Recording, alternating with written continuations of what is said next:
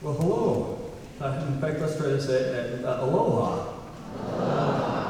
That's wonderful. Thank you. And Kristen, well, Kristen, thank you for that prayer. I really appreciate the prayer. And I guess, coincidentally, Kristen prayed for me yesterday. I guess she didn't do as well as she needed to, so we gave her another chance today. So that was a good prayer. We'll see. We'll talk about tomorrow. Anyway, I am so happy to be with you.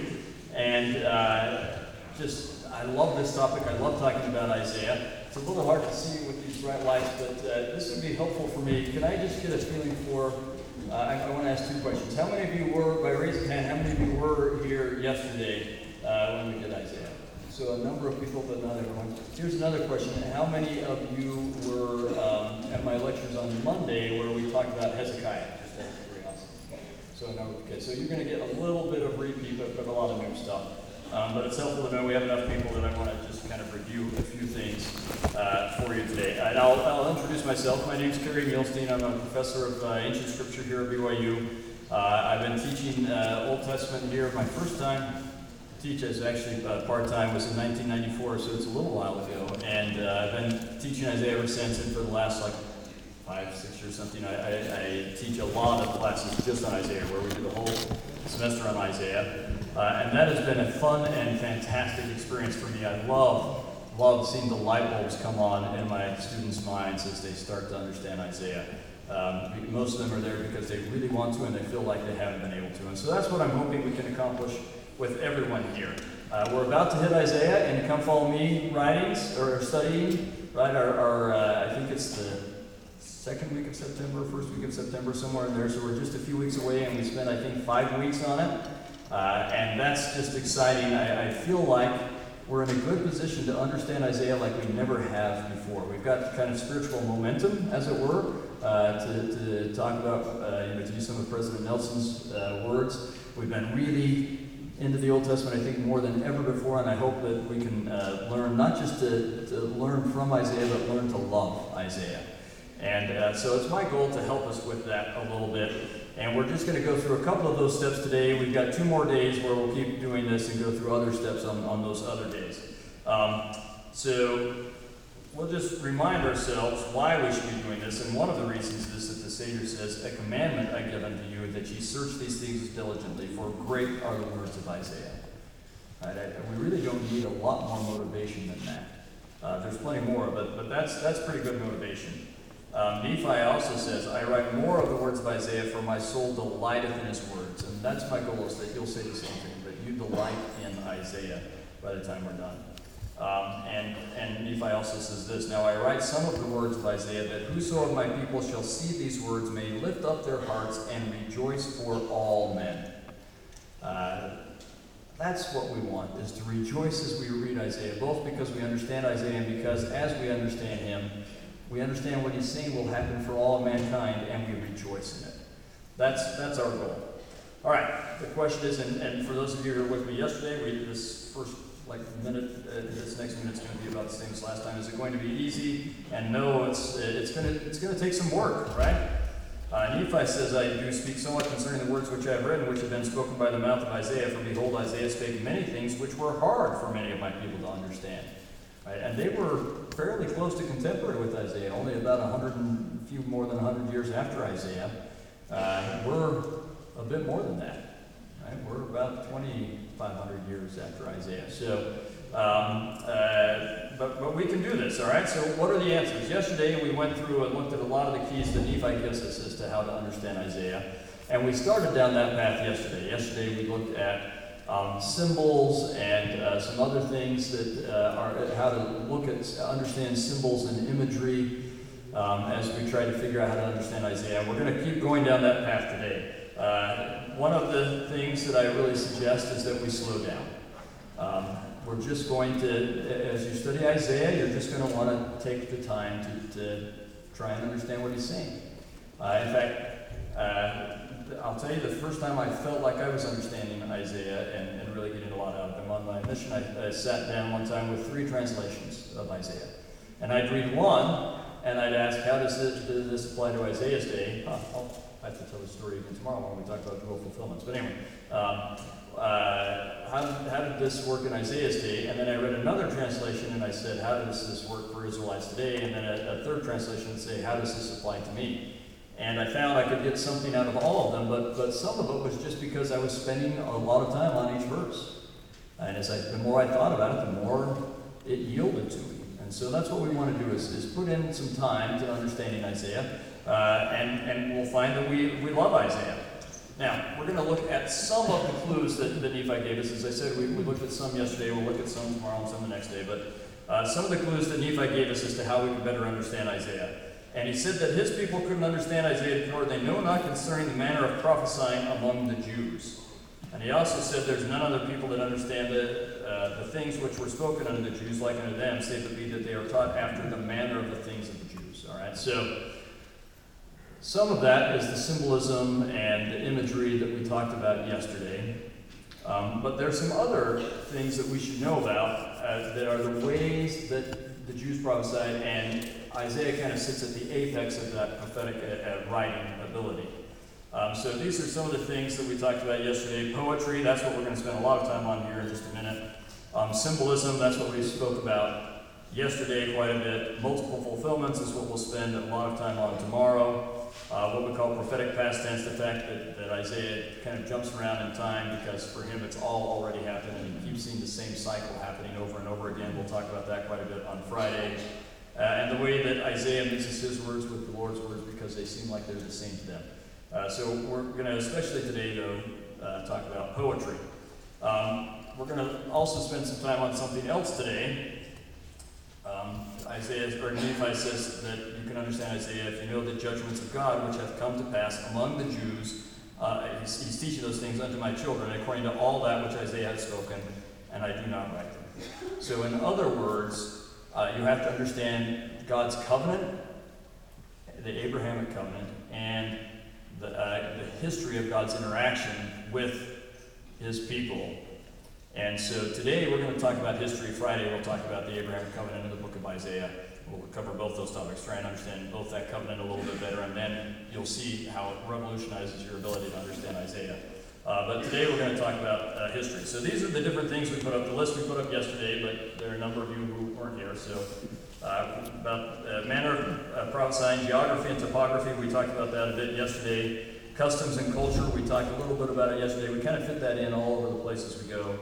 History and covenant, and today we're going to do history. So those are the two things we're going to do today, and we're going to start out by talking about the manner of prophesying, and in particular, we're going to talk about poetry. But let's talk about a couple of things, all right? So as we study Isaiah, there are a few language challenges or hurdles that we have to get over, all right? One of them is that he wrote in Hebrew, and he wrote great poetry, and poetry never works as perfectly in translation.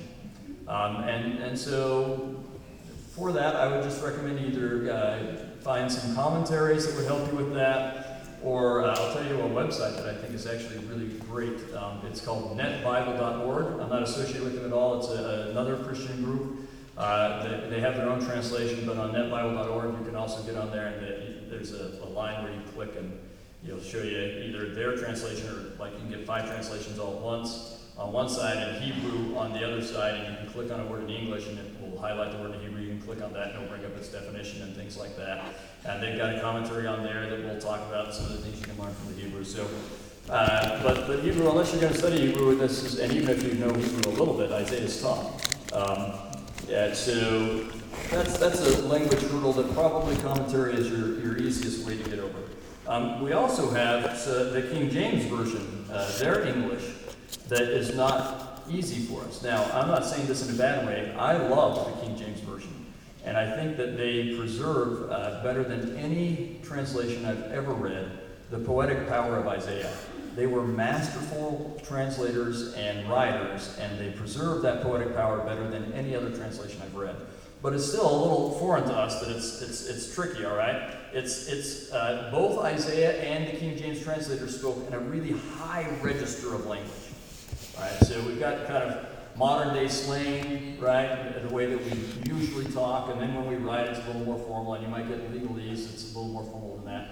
They are writing both Isaiah in Hebrew, and the King James translators in English are giving us the highest register of language. So this is out of order. This is where I love that the King James Version preserves that poetic power. Just to give you an idea of the high register of language, and fortunately, I actually think it's a great blessing to us as members of the church that we grow up using the King James Version, because it does two things. Since we start reading it when we're young, it helps us learn English better. Now, I guess you didn't start reading it when you were young if English is not your native language, but for those who are, it helps you learn English better, and it makes it, because we start reading it when we're young, it makes it so it's not as foreign to us. We can intuit it better than most people, all right? But to give us an idea and to wake you up, we're going to do an exercise. I'm going to put up here a nursery rhyme that is in a very high register of language, mostly scientific jargon, but very high register of language. And when you know, don't blurt it out, but when you know what nursery rhyme this is, then I just want you to raise your hand. And after we get a bunch of hands raised, and I have to go like this to be able to see it, but after we get a bunch of hands raised, then we'll give it away. Okay, so here is the nursery rhyme. So start reading it and tell me when you recognize what nursery rhyme this is. We're getting a few hands. Those of you who got it earlier are going to pay a price of having to leave your hand up for a little while.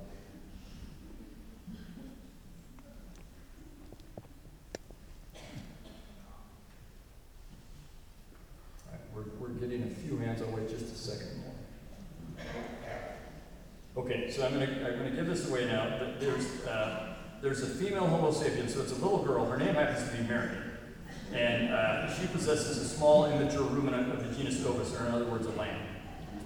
And it has an outermost covering, or a coat, which reflects all wavelengths of visible light, which is white, with luminosity equal to that of a mass of naturally occurring microscopically crystalline water, or it's white as snow, right? And whichever way Mary goes, the land is sure to fall, right? So that's one. We'll do one more of these. I think this one's just a little bit easier. So when you know what this one is, raise your hand.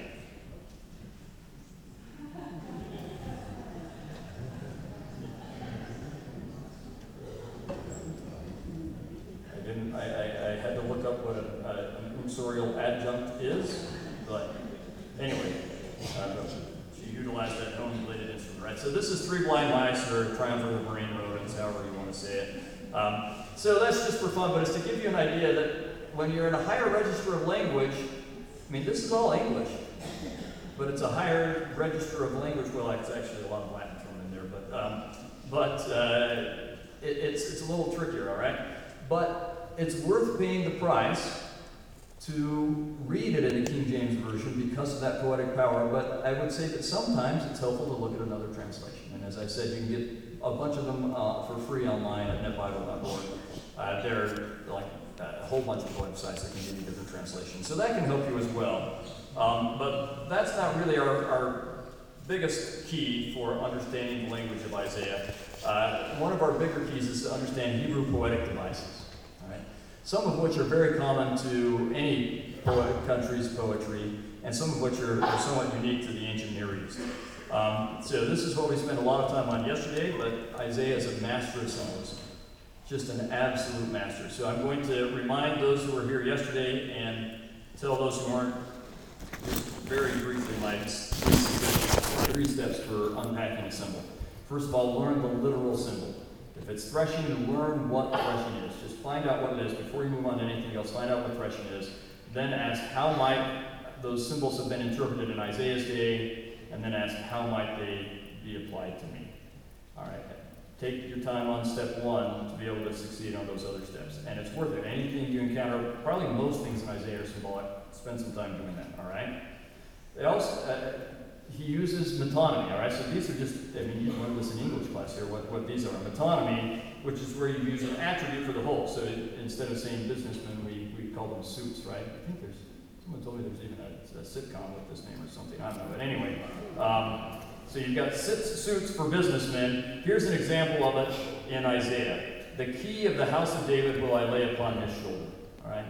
It's not really a key that he's laying on his shoulder. It's actually a symbol for that, but and we'll talk about that one tomorrow. But that key represents having control over the whole house, which represents having control over the whole kingdom.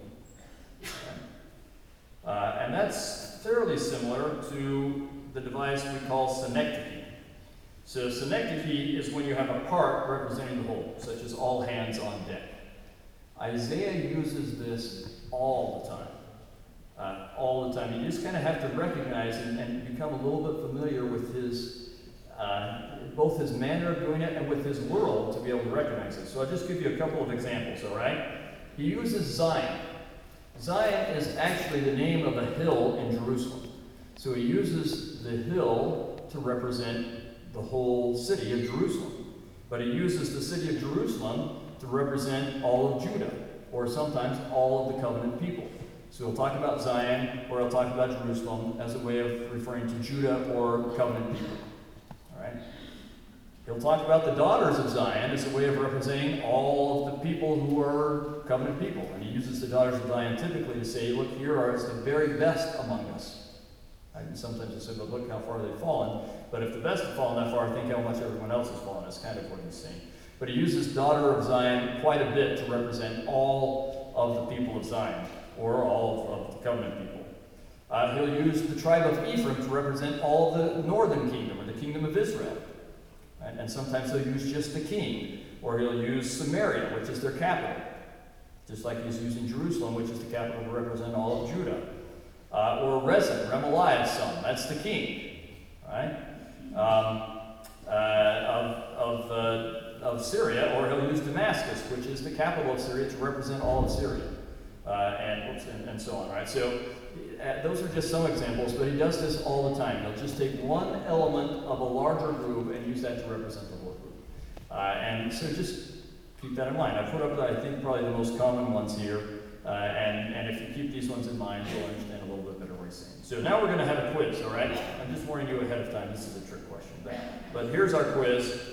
When Isaiah says that God's hand is stretched out still, is this synecdoche or metonymy? So don't answer this question. Just think to yourself, is it synecdoche or metonymy? It's a trick question because it's not either one. It's just symbolism, all right? It's symbolism, but I really put this up here to take an opportunity to do some myth busting. And many of you won't be happy with this, but I'm just going to tell you that there's this rumor going around many members of the church that whenever you read the phrase, God's hand is stretched out still, it's a way of saying that he's still extending mercy, which is just wrong. So, in fact, it's a symbol. It's pretty close to synecdoche, but it's a symbol. And it's a symbol that is used all throughout the ancient Near East. Having your hand or your arm stretched out is a symbol for being busy doing something. In fact, for those of you who are with me in my last lecture on stuff in the book of Abraham, we talked about Abraham's life. We talked about determinatives in the Egyptian language, all right? Where you have a word and then you have a symbol behind it that doesn't have a phonetic value or a translation value. It just tells you what kind of a word it is.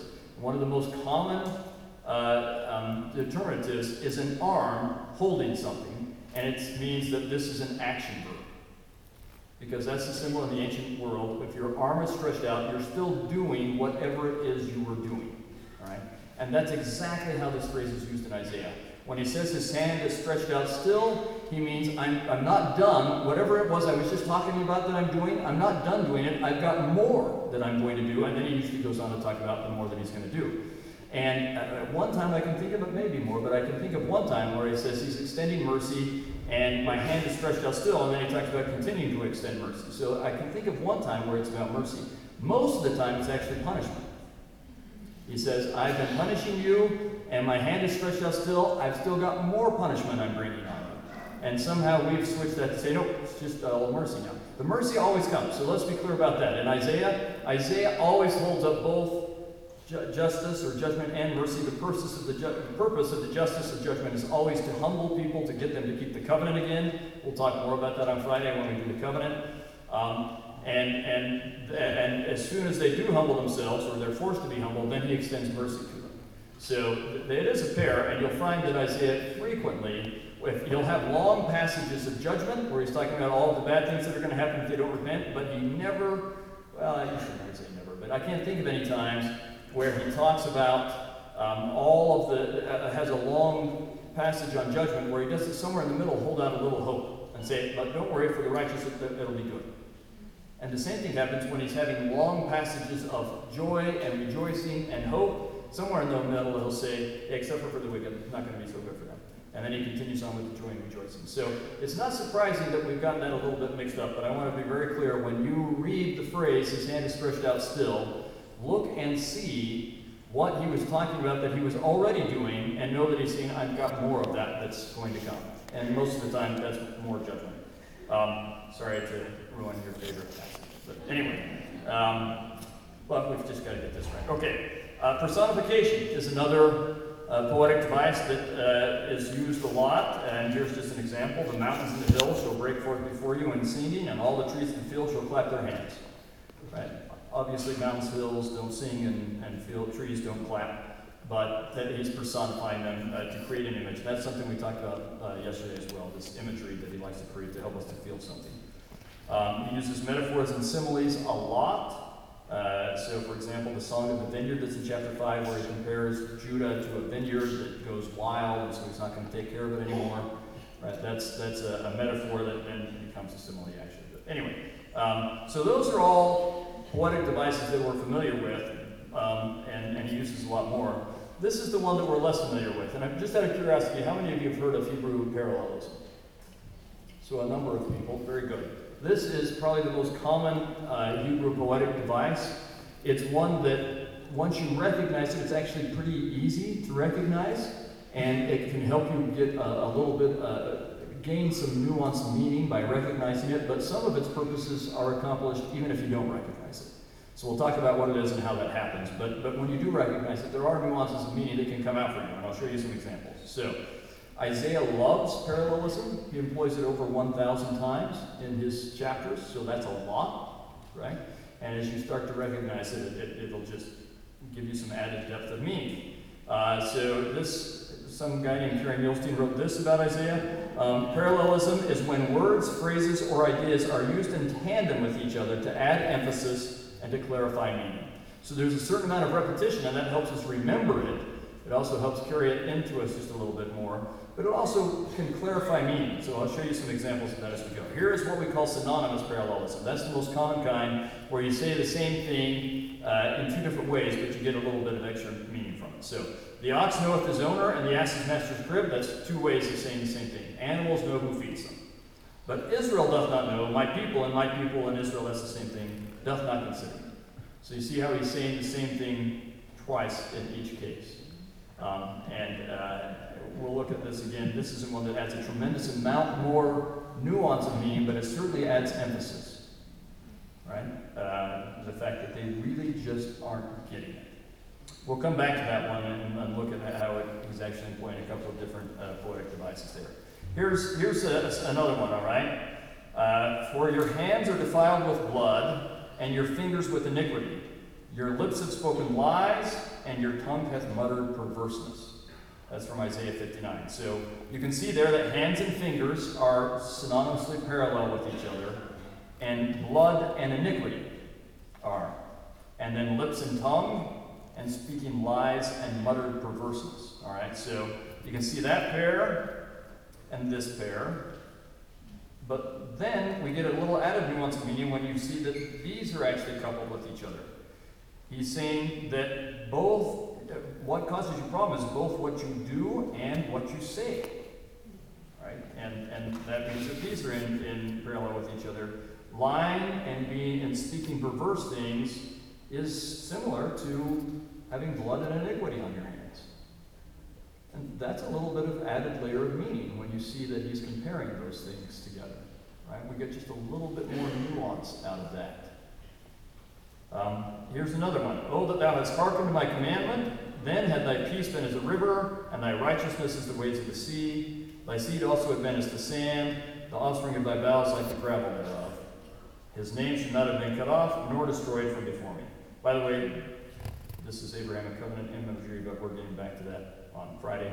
I forgot I don't have the laser pointer so you couldn't see it. All right, this is Abrahamic covenant imagery, but we'll get back to that on Friday. But you can just see again how, here's one of those nuances that I love. He is equating peace and righteousness. It's probably not shocking news to you, but it's worth thinking about. there's some nuance of meaning there that can be actually pretty profound and important to equate peace and righteousness. So, that's some of the things that can happen as you look at synonymous parallelism. You've also got antithetical parallelism, which is when you have opposite ideas contrasted with each other. If you be willing and obedient, you shall eat of the good of the land. But if you refuse and rebel, you shall be devoured with the sword. So you can see that the green is they're in antithetic parallelism with each other, willing and obedient as opposed to refusing or rebelling. And these are the contrasting blessings and cursings. You eat the good of the land, or you're devoured with the sword. By the way, that's also Abrahamic covenant imagery. I'm trying to make myself wait till Friday, but I'm so excited. All right, anyway. So that the contrast often also teaches important things, right? That you can either prosper or you can be destroyed, depending upon whether you're willing and obedient, which is what you're supposed to do under the covenant, or if you're breaking the covenant by refusing and rebelling. Now, we've already looked at the parallel or the synonymous parallelism in here, but this is these pairs being antithetic, right? So ox and ass, knowing who feeds them, is in parallel with each other, and Israel not knowing and not considering is in parallel with each other, but the two ideas are antithetical to each other.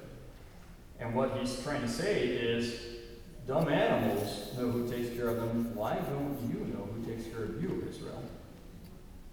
What's wrong with you that you don't know that? Right, so that's the two of them being combined, and I think that's fun to recognize. I think actually the scholars made up this phrase, emblematic parallelism. It's just like the symbolism, so I don't know, they just made this up, but we'll put it in because they made it up. So anyway, I didn't make this one up. I make up my own stuff, but this one someone else made up. And you're familiar with this one. Though your sins be as scarlet, they be white as snow.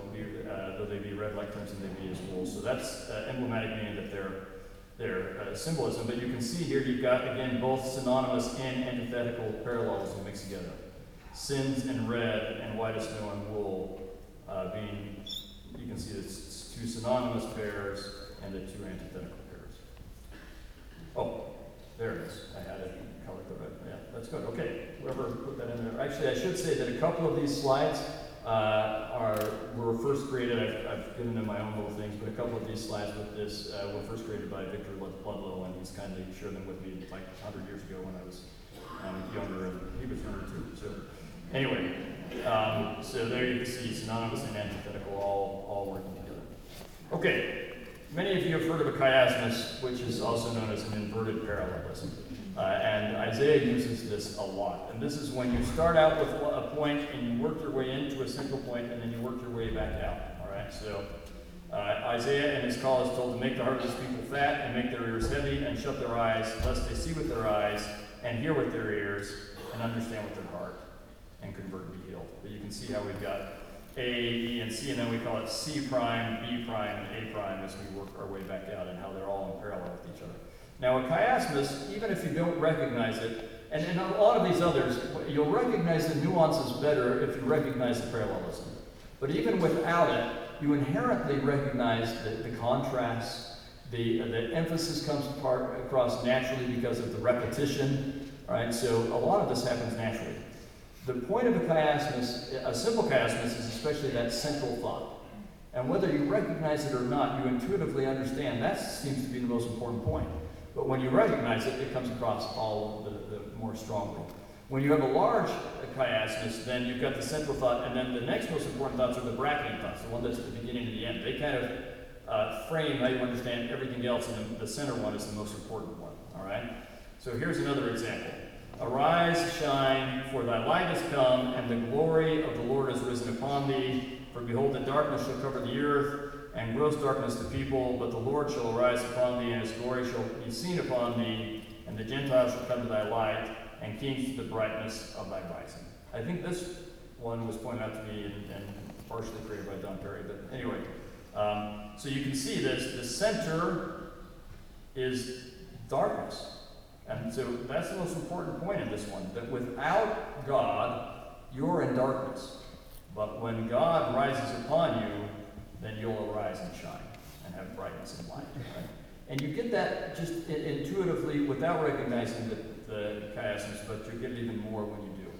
So I'll just say this. As I was writing my own commentary on Isaiah, I got to a point of chapters where it's like, there's so much repetition of the same idea. I wonder if we're looking at a chiasmus. And I started to look, and it's a huge chiasmus that I don't think has ever been identified before. I think my commentary is the first one to identify it. Absolutely huge. It's not like in a verse. It's chapter.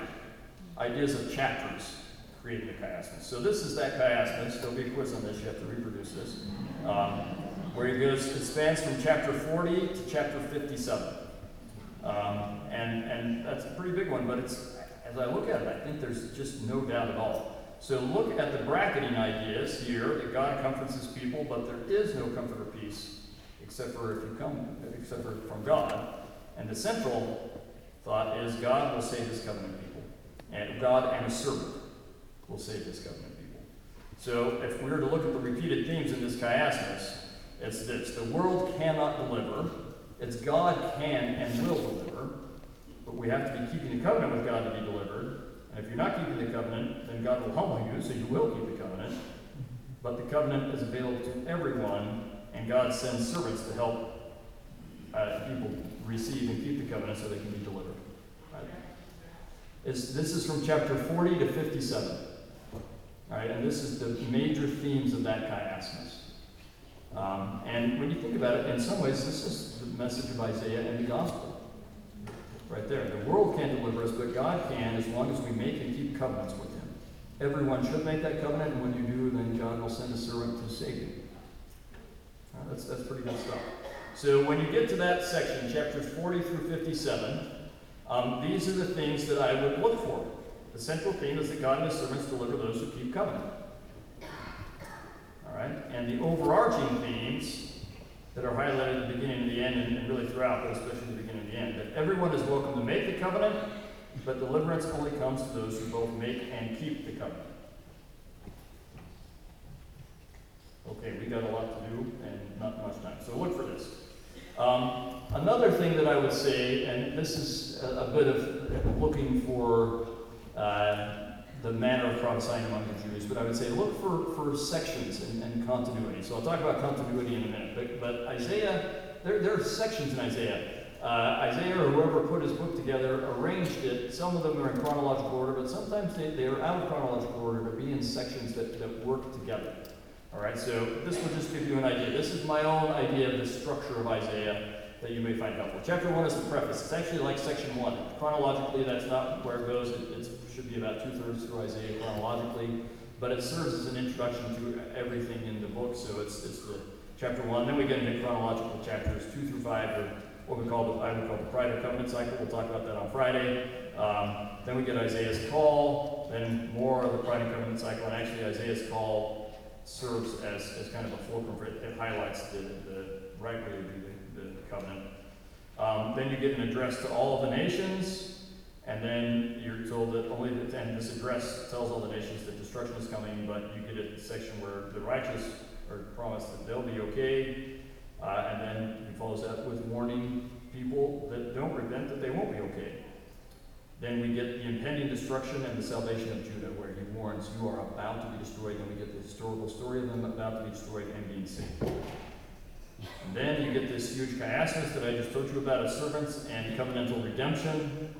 And 58, I think, is really important. It kind of represents a change of heart. They go through a change of heart, and then you get redemption and exaltation of Israel for the rest of Isaiah. So that's just a little bit helpful, I think, to kind of recognize those sections, and it just gives you an idea of how they kind of understand and frame the different things that you're reading. Okay, it's just an idea.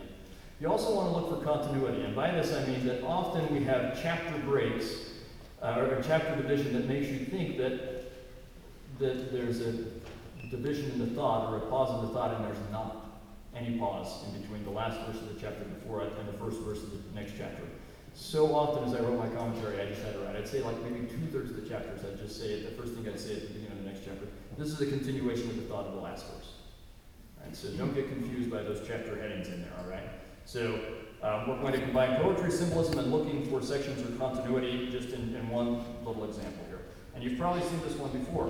This is where God says, because the daughters of Zion are haughty, So again, he's using the daughters of Zion as an example of the very best that Israel has to offer, but they're not doing super well. And they walk with stretched forth necks and want knives, walking and mincing as they go, and making a tinkling with their feet. We won't read the whole thing, but you're familiar with it. They've got bracelets and mufflers and bonnets and ornaments and rings and jewels and all sorts of stuff, right? So what are they looking for? Well, what he makes it clear they're looking for is the attention of men. Right? And they're going about it the world's way. So this is kind of some of the symbolism. He's chosen all sorts of things. I don't think he really cares if anyone has jewelry or not. I think he's trying to use this as an example. They're using the world's ideas of how to think of themselves as valuable. And how do they think of themselves as valuable and validated? Well, if they can get the attention of men. And how do they do it? Well, the way the world. Walk a certain way, dress a certain way, look a certain way, and you'll get that attention, right? But that's not trusting in God, and that's not going about things God's way. So as a result, that instead of what you want, instead of a sweet smell, you're going to smell bad. Instead of nice clothes, you're going to have torn clothes, and instead of having nice hair, you'll be bald, and all sorts of things, right? But then look at this. What they wanted was men, but look what they get anyway. Verse 25. But your men are going to fall by the sword, and I mighty in war. So not only are you going to smell bad, but there's not going to be any guys to attract anyway. You're all going to die in war, and you're just going to sit in the gates and lament that. All right? So that's the end of chapter 3. But does it stop there? And the answer is no. Someone put this big chapter heading and this, kind of summary here just to make you think that they don't go together. But look, and in that day, it's talking about the same day, 7 women shall take hold of one man, saying, we will eat our own bread and wear our own apparel, only let us be called by thy name to take away our reproach. Why are they doing that? Because all the men died. I think he's saying there are 7 women to 1 man. So if this is what you were looking for, if this was what was so important for you, is to attract a whole lot of men, good luck, is what he's saying. It's not going to work out for you. When you are searching for the world's values and going about it the world's ways, it's sooner or later is not going to work out for you. That's the real message he's giving us here. And he's just using the daughters of Zion who have become worldly as an example of that. Right? But this verse doesn't make very much sense if you don't read it in context of the verses right before it, and recognizing that all the men just died in battle. So just an example of that, all right? There's some other literary devices. We need to hurry. Okay. Isaiah often will set up court cases, all right? He'll indict Israel. And he'll call for witnesses and say, everyone hear me, and I'm bringing a charge against Israel so that they know exactly what they've done wrong, all right? So here's one. Hear, O heavens, and give ear, O earth, for the Lord hath spoken. And then he says, I've nourished and brought up our children, and they've rebelled against me. And this is when he says the ox was his owner and the ass his master's crib and so on. That's the charge against them, right? So he's calling for witnesses. Listen to me. Here is the charge I'm bringing against Israel. All right? Chapter 3. The Lord standeth up to plead and standeth to judge the people. The Lord will enter into judgment with the ancients of his people and the princes thereof. For you've eaten up the vineyard and the spoil of the poor that is in your houses. What mean ye that you beat my people to pieces and grind the faces of the poor, saith the Lord of hosts? So here he's standing up to plead and to bring a case of judgment against them. They have not been taking care of the poor the way they should. Right, that's a really frequent charge Isaiah brings. And when he talks about bringing judgment to people, what he usually is talking about is taking care of them. That's a phrase we get wrong a little bit as well. All right. Besides the court cases, he often will pronounce judgment. After he's presented the court case, he says, "Okay, here's the verdict and the penalty." These are often presented in what we call a woe oracle, meaning that they say, "Woe unto the wicked," or "Woe unto whoever." "Woe unto the wicked, it shall be ill with him, for the reward of his hand shall be given him." That's the punishment that is given at the conclusion of the court case, as it were, all right, or the indictment. Or woe unto them that decree unrighteous decrees and that write grievousness which they have prescribed. To turn aside the needy from judgment and so on, these are the things that they've done wrong. And here's the punishment. Day of visitation, they're going to have desolation, and they'll bow down as prisoners, and the Assyrians are going to punish them. All right? That's the pronouncement of judgment against them once they've been pronounced guilty after they've brought a court case against them. All right? So we get done at 1:25, right? So we've got 15 minutes to do all the history of Israel. We can do that. We're just going to do a couple parts. So we're all right. But now we're going to focus on this history part, okay? And some key things. There are just a couple of key elements of history that if you know this, Isaiah is operating in his own world. his message is first and primarily to his own people. We're going to talk about that tomorrow. If you understand what's going on in his world, you can understand the way it's fulfilled in our day as well. But he is talking to people in his day, and you will understand him better if you understand what's happening in his day. And there are only a couple of key stories that you need to know and understand that will help all of this make sense. So let's go through those, all right? We used this yesterday for those of you who are here. This is just a chart to show you that Isaiah's ministry spans several kings of Assyria, all of the last kings of Israel. His ministry should actually go up here into the days of Manasseh, several kings of Judah. He ministers for a long time, so we need to know what happens during his day. All right? What's happening in the larger region is one of the questions we have to ask ourselves. And what's happening, look at the dates here. The Assyrian Empire is about 824 BC. I thought I had up here, hang on, let me see, I thought I had a chart with some dates in it. Yeah, how did that get? All right, we want to do this first. Okay, these are some dates for Isaiah.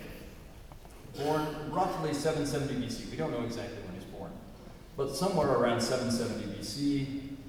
He receives his call around 740. That one we have a little bit better idea because it's in the last reign of King Uzziah. We can do that at a decent date. So he receives his call roughly around 740. Traditionally dies at about 690. Okay, he serves under all these kings. And number 5. I don't know. Something weird happened there. Actually, I thought I modified. I don't know. Who knows what I'm doing? So, but with those dates in mind, look at how we've got the Assyrian Empire is this big in 824, and it's this big in 671. And Isaiah's life is square in the middle of those.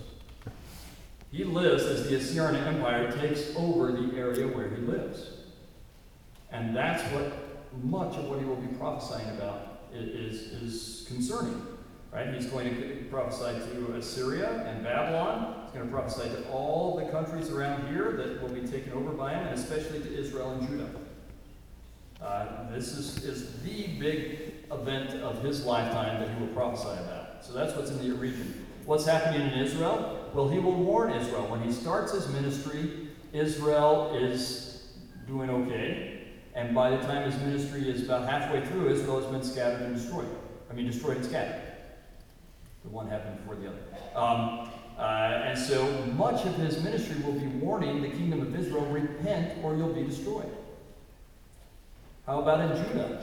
Well, Judah comes under Assyrian domination during his lifetime, and then Hezekiah will rebel. We'll talk about this more in depth in a minute. Hezekiah will rebel, and Isaiah will guide him through that, and they will be almost destroyed, but miraculously spared at the last moment. Only Jerusalem, most of them are destroyed.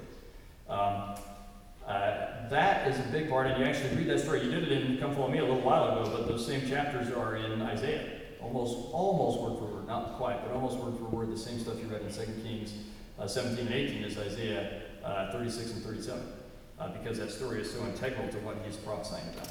So, we'll talk more about this particular prophecy tomorrow, but I want you to get kind of the history of it, that behind it now, because it plays into a lot of Isaiah's prophecies. It's what we call the Syro-Ephraimite War, and it has to do with 3 kings, all right? You've got King Ahaz, who's also called Jerusalem, or the house of David. That's that part for the whole thing, right? You've got King Rezin, who's called Aram or Damascus or son of Remaliah, and you've got King Pekah, he's not son of Remaliah, Pekah's son of Remaliah. He's also called Ephraim and Samaria, all right? You've got these 3 kings. Well, what happens? Oh, I lost my laser pointer. Okay. What happens is these 2 kings want to rebel against Assyria. Assyria is about to take them over. They want to resist them, and they feel like they can't do it on their own, so they form an alliance. But they feel like the 2 of them aren't strong enough either, so they want Judah to form the alliance. And the king of Judah, Ahaz, is not so sure he wants to, so they will try and force him, all right? So they go to war against Judah. All right, and it's called the Syro-Ephraimite War. Now, this brings up in Isaiah chapter 7 a really interesting choice. Tomorrow we're going to talk about the Emmanuel prophecy, but today let's talk about this choice that King Ahaz has given that is one of the major themes of Isaiah. Outside forces are squeezing King Ahaz. Right? He's got a huge empire coming, and he has 2 larger and more powerful kingdoms to the north of him. And his question is, should he do this? Should he trust in the power of the alliance? Should he trust that together with Israel and Syria they can resist the Assyrians? Or should he trust in the power of Assyria? And say, I know Syria is going to conquer me, but they're going to anyway. Why don't I make myself voluntarily a vassal of them and ask them to get rid of these two kingdoms to the north that are going to come in and destroy me? And that's what the world is telling him are his only two options. As far as his own thinking and the thinking of the world is, those are your two options. You're going to have to give in to either those two kingdoms to the north of you or to the empire of Assyria. He doesn't see any other options. All right? But he does have another option, and Isaiah will tell him what that option is. His option is, don't do anything, let God take care of it for you. Just trust in God, and he'll take care of it. That makes no sense to the world. No sense at all. But so often it is what God asks us to do. He tells us to do something that doesn't make sense, but he says, don't worry, I got it. Just you do what I ask, and I'll take care of it. And that's hard. It's too hard for Ahaz. Ahaz won't give in. Right? So, even though Isaiah tells him this is what to do and gives him a sign, we'll talk about the Emmanuel prophecy sign tomorrow, Ahaz says nope, and he makes an alliance with Assyria. And as a result, his kingdom comes under Assyrian control. So much so that they can't bear it after a while, and his son Hezekiah will have to rebel against Assyria. All right? In the meantime, and this is one of those historical things that happens in Isaiah's day that we really have to get. Because Syria and Israel resist Assyria, they go to war. Syria is conquered pretty quickly in 732, and then this guy named Tiglath-Pileser III comes down in 732, and he conquers Israel. It's not a huge bloodbath, but a pretty quick conquering, and he takes a big chunk of Israelites and he takes them back to Assyria.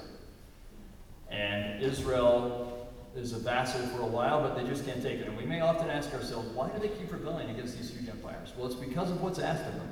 First of all, they're asked to send a huge amount of tribute so that it's hard for them to even survive. Most of their crops, most of everything they're getting, usually around the 50% mark, something like that, they have to send to Assyria. But worse than that, they have to send their sons and daughters. Every year, they have to send people to serve in the army and to serve as servants, and sometimes not the kind of servants you want your daughters to be. And when you are having a hard time surviving, and when your children keep being taken from you, after a while, and it usually doesn't take that many years, even though you think you may probably have no chance of surviving, you just can't take it anymore. And that's what happened with Israel, and later it would happen with Judah and Hezekiah. So after a few years, Israel rebelled again.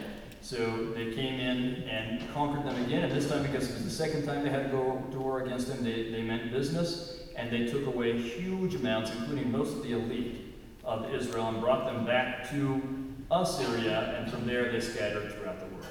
And this is the scattering of Israel, the gathering of which we're involved in right now. And I think President Nelson would like us to be aware of that. That we're in the midst of gathering. This is a 2,500-year covenant cycle. We'll talk about that on Friday. But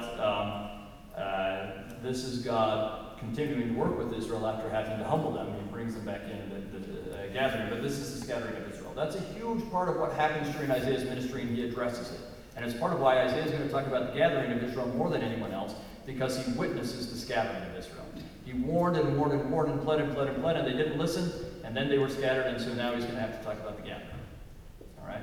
Let's talk for just a few minutes about Hezekiah. Before Hezekiah's day, Jerusalem, and some of you, this is a review if you're with me on Monday, but Jerusalem was only this size. We've got about 8,000 people in them. All right?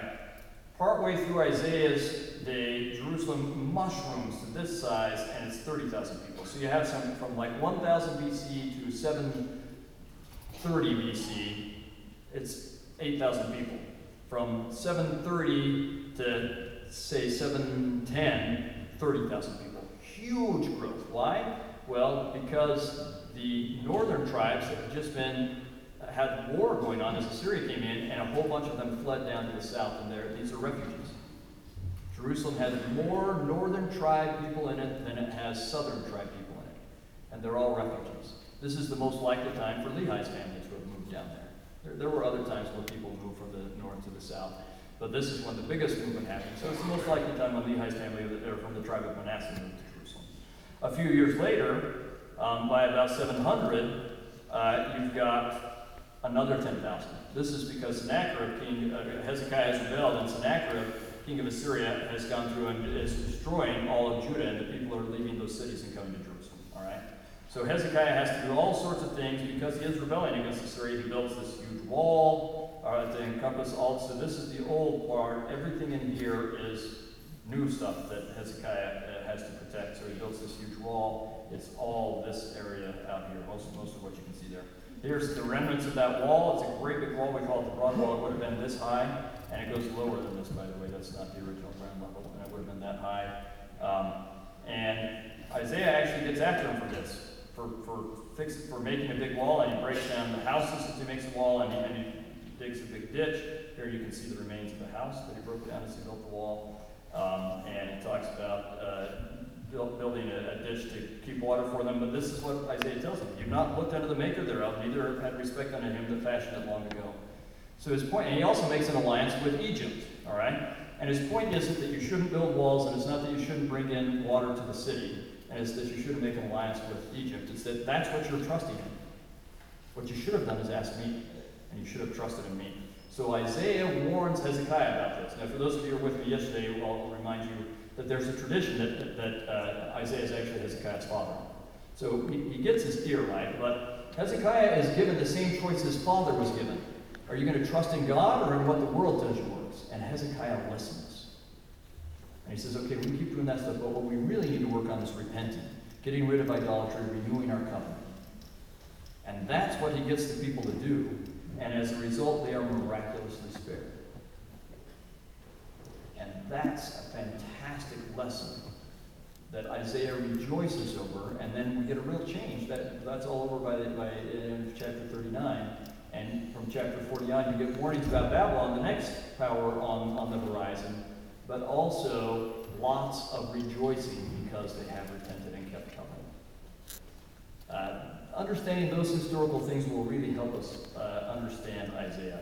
So, I was going to show you some pictures, but I guess I'll still show you some pictures. I think we're out of time, but we have 1 minute. So, here's the tunnel that he built. Okay, that's exciting. Tunnel.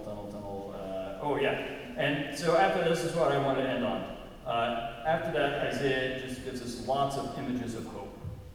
Lots and lots of images of hope, where God says, I will rise up, I will be exalted, I will lift myself up, and the sinners will be afraid. But he that walketh righteously and speaketh uprightly, he that despiseth oppression and so on, he shall dwell on high. That's Isaiah's real message, that when we keep our covenant, God will redeem us. He will take us away from our oppressors and redeem us and exalt us on high. That's the message we can get from the history that we understand when we study Isaiah. That's what he's really going to get us to get. And I testify of that in the name of Jesus Christ. Amen.